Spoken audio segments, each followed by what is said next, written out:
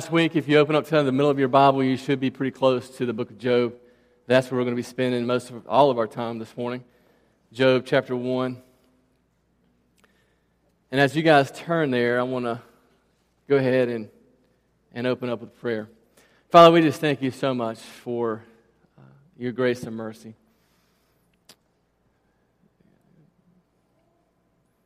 Father, I just pray that as we dive into your word this morning, that your spirit would just continue to move in this place. God, as we continue to worship you, that you would move, and God, that whatever it is that we are going through, whatever it is that we're struggling with, God, that you would just help us to just feel your presence, to know, God, that you are with us and that you're for us and that you love us. God, help us to see our need for Jesus. I pray these things in Jesus' name. Amen. So we are continuing our series, Explore God, and this week we are going to be looking at the question, why does God allow pain and suffering? That's probably one of the biggest questions and probably the oldest question that people have had about God and about Christianity in general. Why does God allow pain and suffering?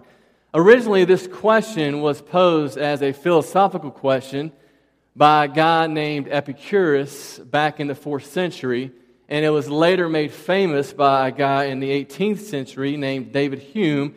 And basically the question went like this. Christians say that God is loving and good and that God is all-powerful, but there is real pain, suffering, and evil in the world.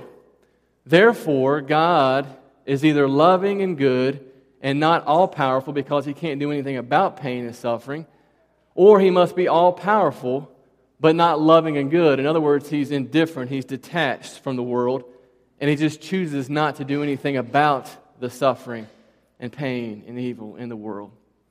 So either there is no God, or he is clearly not the God that Christians claim him to be. So that was the philosophical question posed for a long time about pain and suffering. But my guess is that most of us in this room are probably not sitting around drinking lattes in Starbucks having a philosophical discussion about pain and evil and suffering. Would I be correct in that assumption? Right? For most of us, this problem of pain and suffering is one of experiencing it personally. Right? It's one that we face because of just the sheer brokenness of the world that we live in. I mean, let's be honest, right? There is nothing more certain in life than pain and suffering. Most of us have experienced or will experience sickness, deep disappointment, disaster, and all of us will experience death at some point. Now, that's a great sermon introduction, is it not? Right? And very encouraging. And when you suffer, listen to me, when we suffer, when we go through things like that, it's only natural for us to ask the question, why? Why? Why is this happening? As a matter of fact, George Barna, he's a Christian research guy, and he does researches all the time, and he asked this question. He did a national survey, and he said, if you could ask God one question, and you knew that God would give you the answer to that question, what would you ask? And you know what the number one question was that people would ask? Why is there pain and suffering in the world? I know for me personally, the why question became very real several years ago when I walked through a time in my life where I experienced deep emotional disappointment and pain in my life. I can remember on numerous occasions that I would stand out on my back porch and I would ask this very question. I would look up and I'd just say, God, why is this happening? Why am I going through this? I didn't understand it. It was just a very, very difficult time in my life. I was very confused. I felt like I had no place of refuge. Like I felt like no matter where I went, there was turmoil, and it was difficult. I can remember one point. I'm just being honest with you. I can remember one point, and you guys know me. You guys know that I'm kind of a carefree, laid back, easygoing kind of guy, right? I can remember one point thinking to myself, God, if this is going to be my life, I'm ready to go. I'm ready for you just to take me out. I had those thoughts. That's kind of what I was going through. And as I look back on that situation now, many years later, here's what I can tell you that I learned. I learned a lot of things, but I'm not going to tell you everything I learned. But what most impactful to me was that I was able to experience God's grace. You see, I grew up in the church from birth all the way up, and I was at this point in my life, I was like 2 years into Bible college, and so I knew the Scriptures, I knew the Word of God, I knew what you say to people when they're going through times like what I was going through, right? You say, hey, God's grace is sufficient. That's what you say. I knew that. But the problem is up until that point, I knew that in theory, and then I was learning it in practice now, right? I went from knowing it in my head that God's grace was sufficient to knowing it in practice, to knowing that God's grace is sufficient for me. And every time that I felt like that I was at the end of my rope, every time I felt like that I had just exhausted God's grace abounded even more.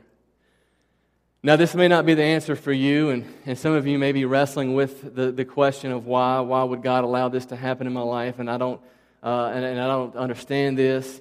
Don't you know how painful this is for me, God? And some of you are just going through an unending, it seems like just a pit of pain, right? Where it just never seems to stop, an unending quest for answers and doubt.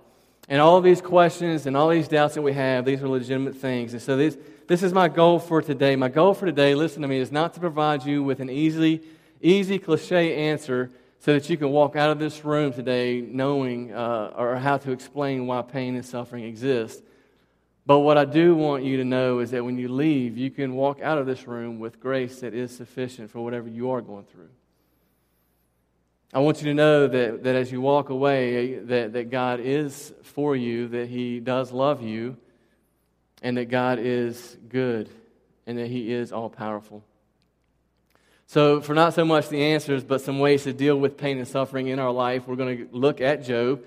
And to be honest with you, there's no book in the Bible or piece of literature that addresses the great question of suffering like Job does. Like last week, we looked at Ecclesiastes. Job falls in that middle part of the Bible, what's called wisdom and literature. And so that's what we're looking at today. Job is one of the oldest books of the Bible. A lot of scholars believe that Job took place sometime between Noah and Abraham in Genesis. They're not certain, they're not for sure on that, but a lot of people believe that. And the book of Job and the story of Job has stood the test of time for thousands and thousands of years. People have looked at Job and his story and to find comfort and peace during their pain and suffering. And so the opening verses, if you have your Bibles there, just look at them. I'm not going to read the opening verses, but the opening verses introduce us to the character of Job. And I think this is important because the author really goes out of his way to show you what type of God Job is. And the reason why he does that is because as you begin reading throughout the rest of the book of Job, especially chapters 3 through 31, Job has a few friends that begin to have these conversations with Job about theology, about the study of God. And they're talking about God being just and God doing what is right. And so they begin to plant these thoughts in Job's mind that maybe the reason you're experiencing this suffering, maybe the reason why you're going through this is because you've sinned. You've done something in your life that you're just not aware of. And the point that the author is making is that Job is a righteous man. Right? That just because we experience suffering in our life doesn't mean it's as a result of sin. And that's kind of what the point of the opening verses that Job is explaining here. He says, he uses these words like blameless and shuns evil and feared God and he's upright. And again, this doesn't mean that Job was sinless. It just means that in his earthly relationships, Job was knocking things out of the park. Right? Job was such a God-fearing man and concerned about God's holiness that even when his kids would throw massive parties, Job would show up the morning after. He would dress his kids up for church and he would send them off to consecrate them just to make sure that they did not sin against God in their heart. This is the kind of guy that Job was. Job was a very wealthy man. We're talking big house on the hill with multiple car garage, swimming pool, tennis courts, you name it. Job had it. And then the scene after that shifts in verse 6 to heaven, to this dialogue between God and Satan. And this is what I want us to read here. Starting in verse 6 down through verse 12, let's read it together. It says, now the scripture will be on the screen too if you don't have your Bible. It says, now there was a day when the sons of God came to present themselves before the Lord. And Satan also came among them. And the Lord said to Satan, "From where have you come?" And Satan answered the Lord and said, "From going to and fro on the earth and from walking up and down it." And the Lord said to Satan, "Have you considered my servant Job, that there is none like him on the earth, a blameless and upright man who fears God and turns away from evil?" See, God is just reiterating what the author said in verses 1, 2, and 3. And he says, "And Satan answered the Lord and said, Does Job fear God for no reason? Have you not put a hedge around him and his house and all that he has on every side? You have blessed the work of his hands, and his possessions have increased in the land. But stretch out your hand and touch all that he has, and he will curse you to your face." And the Lord said to Satan, "Behold, all that he has is in your hand. Only against him do not stretch out your hand." So Satan went out from the presence of the Lord. And then as you continue reading, you see that in one fell swoop, this is just a matter of it seemed like a day, Job loses everything. He lost his servants, his livestock are destroyed, and then worst of all, his children are killed in a tragic accident. Now we may be looking at this and we may be wondering what in the world is going on. Right? We may look at this and we may be shocked to see that God in this story is actually initiating the conversation between him and Satan, right? It's almost like God is putting a target on Job's back. He says, "Have you considered my servant Job? Look at my guy, man. He's my number one guy." Right? He's varsity level type of Christian, and he's pointing him out. I like what one author said. He kind of likened it to this. He said it's like a diamond thief coming into a jewelry store and walking around the store, looking at everything, and then getting to the back of the jewelry store and walking and seeing the owner. And the owner says, "What are you doing?" And the thief says, "Well, I'm checking out your diamonds and I'm seeing what all you have." And the owner says, "Well, have you noticed my most prized diamond, my most prized possession at the front of the store? Did you see that diamond when you came in?"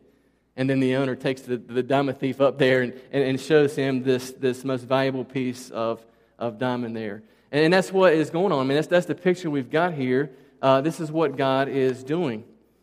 And we're like, what's happening here? Like, I don't understand why God would do this. And I studied this a lot over the last couple of weeks, and I was looking at several different things, and I really like what David Platt says and how he describes this. He says that it was God's design. It's God's design for our lives on this earth to include suffering. And he says that it goes beyond just allowing suffering, but rather God has designed the suffering in Job's life.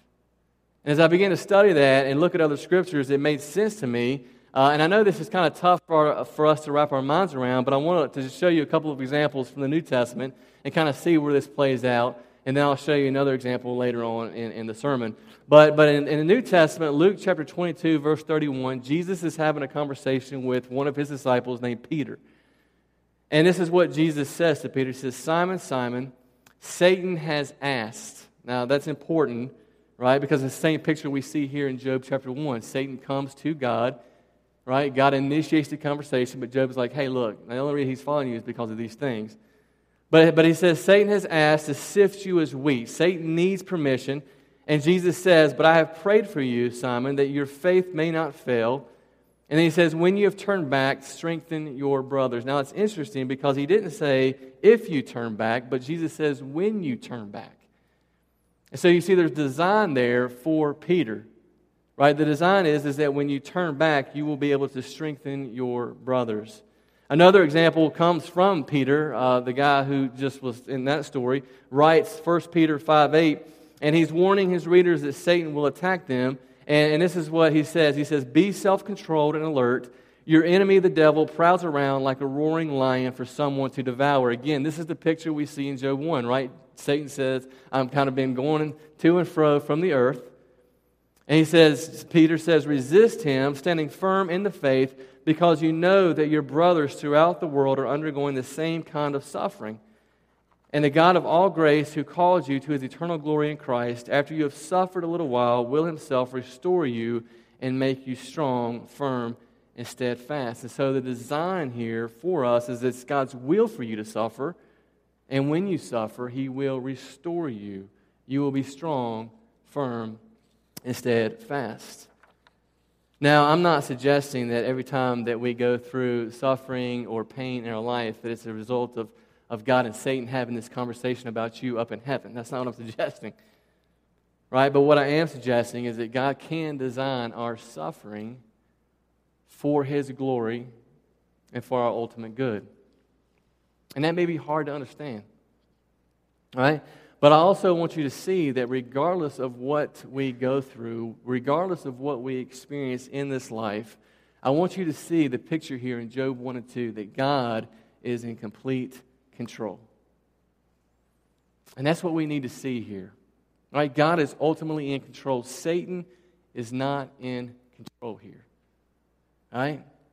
I don't want you to think that this is like some Star Wars epic battle between good and evil where, it's this struggle, the good will eventually overcome, but it's this wrestling match, and the good takes a big hit. It's not like that at all, right? God is in complete control. God alone is Almighty God. As a matter of fact, over 30 times in the book of Job, it's mentioned that God is Almighty.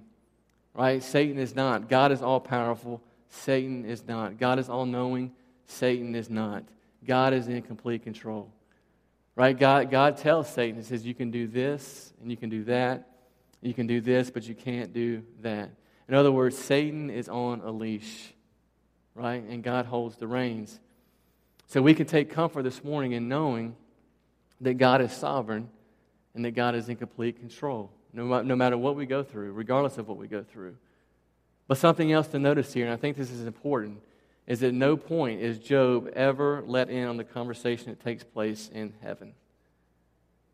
Right? I mean, Job goes through all this. If you've never read through the book of Job, I would encourage you to go this week and just read through it. But Job goes through all this, and never is he let in on the conversation that took place in heaven.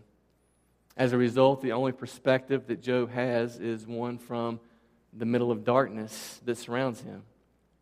All right, but you and I, as we read this story, we have a different perspective, don't we? We kind of get the whole picture. We get the bird's eye view of what's going on, and this helps us understand that what is happening to Job is actually for Job's good. Right? We see the end of the story. We know that it's actually an honor for Job to kind of go through what he's going through, and at the end of the book, he's going to be restored, and God's going to do that for him. But Job has no idea that that's going to happen. I mean, when you get to the end of chapter 2, Job thinks he's about to die. Job is thinking, man, this is it. This is the end of my life. And that's part of the point of the book, is that whenever we walk through suffering, we have a very limited perspective. All right, we will always see pain and suffering from an earthly point of view. And the point of Job here is to show us that there is another perspective. It's a perspective that God is with us, and that He is for us, and He is loving and wise towards His people, and that God has full reign over everything in our lives. So why is this happening, we may ask? We may ask the question, why? Well, the answer may not be found here on this earth. Right? Throughout the book, if you read Job asks the same questions. He asks God, why am I going through this? I don't understand this. And then when you finally get to the end of the book and God answers Job, it says God answers Job out of the whirlwind. God doesn't come to Job and say, look, Job, I know this has been really hard on you. Man, but you've been a real trooper. Right? You've hung in there, man. You've done a good job. Right? God doesn't say any of that. As a matter of fact, God begins His speech in chapter 38, verse 2 with these words. He says, who is this that darkens my counsel with words without knowledge? See, God never really gives Job an answer to the why of suffering. And as God begins to unfold all the mysteries of the earth and how He is in complete control, and He's asking Job all these questions like, where were you when I did all this? Job finally responds in chapter 42, verse 2. He says, I know that you can do all things, and that no purpose of yours can be thwarted. And so that's the earthly perspective. But I want you to imagine the heavenly picture here as Job is suffering. Right? Job has no idea that any of this is happening, but Job, he's lost everything, and then there standing in heaven is God and Satan and 10,000 angels waiting to hear Job's response. And Job looks up and he says in verse 21, he says, naked I came from my mother's womb, and naked I shall return. The Lord gave, and the Lord has taken away. Blessed be the name of the Lord. And unbeknownst to Job, at that moment, 10,000 arms in heaven shoot up in the sky, and 10,000 voices shout out, "Worthy is the God of Job." So Job has no idea that's happening. And Satan runs from the presence of God. See, that's the perspective of heaven. But we don't get to see that. And so the question we have to ask ourselves is, will we praise God when surrounded by the mysteries of earth? Will we trust God and know that He is sovereign, that He is in control when we can't see all those things that are happening? See, God is all-powerful. He is good. And a part of what God was doing in this story here is He's humiliating Satan.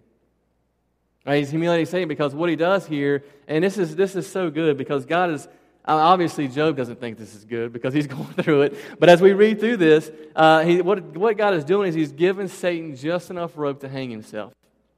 And this is beautiful because this shows you that God has no hesitation when it comes to Job. He says, I know Job's not going to curse me. I know he's not going to turn his back on me. He says, I'll show you. Right? In other words, what God is saying is, He's saying, I know I can create free will loving creatures who love me for me, is what God is saying. And Satan's like, no, you can't do that. You can't do that. And look what he says. He says, Satan is known in Scripture as the accuser, and this is what he says in Job 1, 9, and 10. He says, does Job fear God for no reason? Have you not put a hedge around him and his house and all that he has on every side? You have blessed the work of his hands, and his possessions have increased in the land. But stretch out your hand and touch all that he has, and he will curse you to your face. That's what Satan accuses. He accuses Job of false worship. And Satan is trying to discredit Job. He says, Job only serves you because of the stuff. Job doesn't love you for you and you alone. He loves you for the stuff that he's getting. It's the things that he loves. It's the money. It's the prosperity. It's the health and status, right? He doesn't really love you for you yourself alone. And Satan says, if any of those things go away, Job will turn his back on you and he'll curse you. Right? As you can almost hear Satan singing that song, right? What's love got to do with it? Right? And that's what he's doing there. So God gives Satan just enough rope to hang himself. And notice what Job does. He tears his robe. He shaved his head. He fell to the ground and he worshiped. And he said, naked I came from my mother's womb. Naked I shall return. The Lord has given and the Lord has taken away. Blessed be the name of the Lord. And I love this, man, because what Job is doing is he's teaching us a couple different things here. First of all, he's teaching us about the theology of grace. This is so important for us to understand this.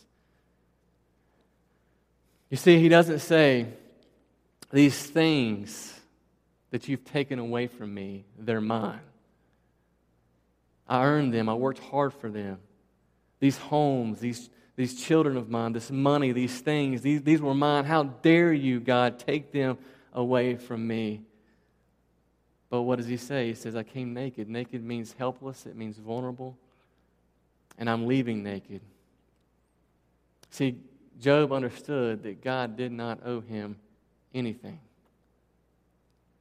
Job recognized that everything he had was on loan from God, that it was God's grace, right? God gave it to him. They were gifts of grace. And this is why it's so important, especially for us, man, when we suffer. Because listen to me, if we build our life on our things, if you say to yourself, man, this is what makes me who I am. I've worked hard for this.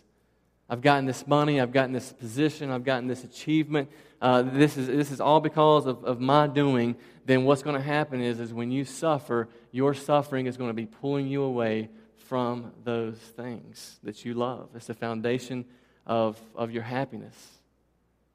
That's what suffering is. Suffering is pulling you away from the foundation of your happiness. And so if you build your life on things, suffering will make you sadder and sadder. It'll make you madder and madder. It'll make you bitter. You'll look at things and like, man, I deserve that. This is mine.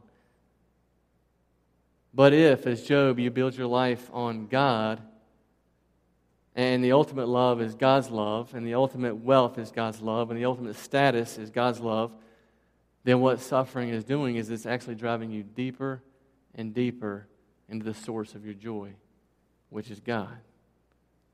You see that? It'll actually drive you to treasure God more. That's why Satan is defeated, right? Job says the same thing over in chapter 2, verse 10. We don't have time to read all this, but he says, his wife comes to him and says, after he's been afflicted with all these boils and sores, his wife comes to him and says, man, are you going to hold on to your integrity? Why don't you just go ahead and just curse God and die? And in chapter 2, verse 10, Job says, shall we receive good from God and shall we not receive evil? Right, but despite our circumstances and feelings, listen to me, God is still worthy of praise. And I know that may not feel like it in that time, but God is still good. When the gifts are gone, God is still good. See, you and I don't get to define what good is because we would all have different definitions of what good is, right? What's good for you may not be good for me. And my perception of good will never change who God is. Right? He is and always will be good. So even when I don't understand, when I have questions, God is still good and He is worthy of praise. I'll never forget, man, I had a professor in Bible college. And this professor, I looked up to him. He was a good, godly man. And he lost his 18-year-old son right before the fall semester started. And I can remember thinking, hearing the news, it was like just 2 or 3 weeks before the semester, and thinking, man, he probably won't be back at school for a few weeks. And I was just really hurting for this guy, and I felt bad for him, hated it. And I remember, man, that we went back to school, and much to my surprise, he was there on the first day. And I remember, I'll never forget what he said. He said, God is good. He said He gave me 18 years with my son. And he could have looked at that and he could have said, you know what? He could have flipped that, couldn't he? He could have said, you know what? God robbed me of so many years. But he said, you know what? God is good because He gave me 18 good years with my son. He understood the theology of grace. He knew that God was still worthy of praise regardless of his situation. I'll never forget that. Now, it doesn't mean it was easy. It doesn't mean he still wasn't hurting. It doesn't mean he still wasn't in pain. But that's the second thing that Job teaches us, man, is that it's okay to grieve. It's okay to mourn. You know, sometimes people will say, you know, and they may not say this to your face, but they may say, man, it's been several months or it's been a year. You know, why are you? Listen to me. It's okay. Christianity does not call us to be stoics. You know, and what I mean by that, Christianity is not about, hey, you need to ignore the pain and suffering in your life. You just need to get on with it. God doesn't call us to do that, right? Job is an example here. He ripped his clothes. He shaved his head, right? I mean, he is in deep grief here. He is mourning.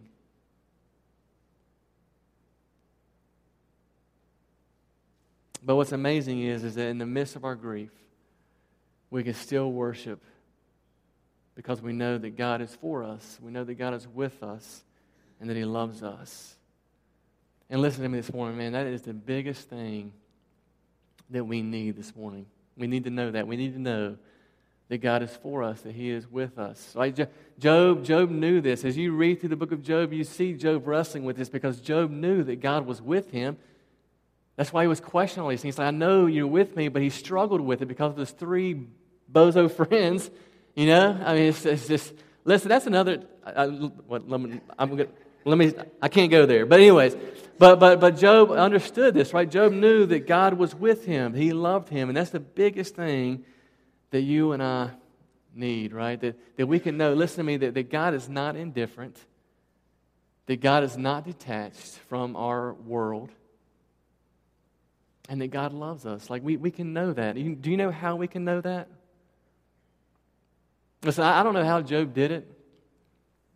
I don't know how Job did it because we have a resource that Job did not have. And the way that we can know that God loves us, that we know that God is for us, is because God actually enters into our suffering. Centuries later, after the story of Job, Satan would assault another innocent sufferer, Jesus Christ. But here's the thing, right? When Job suffered, listen, Job, when he suffered, he was relatively innocent. When Jesus Christ suffered on the cross, he was completely innocent. Job only felt abandoned by God. He really wasn't abandoned by God, but Jesus Christ was completely abandoned by God on the cross.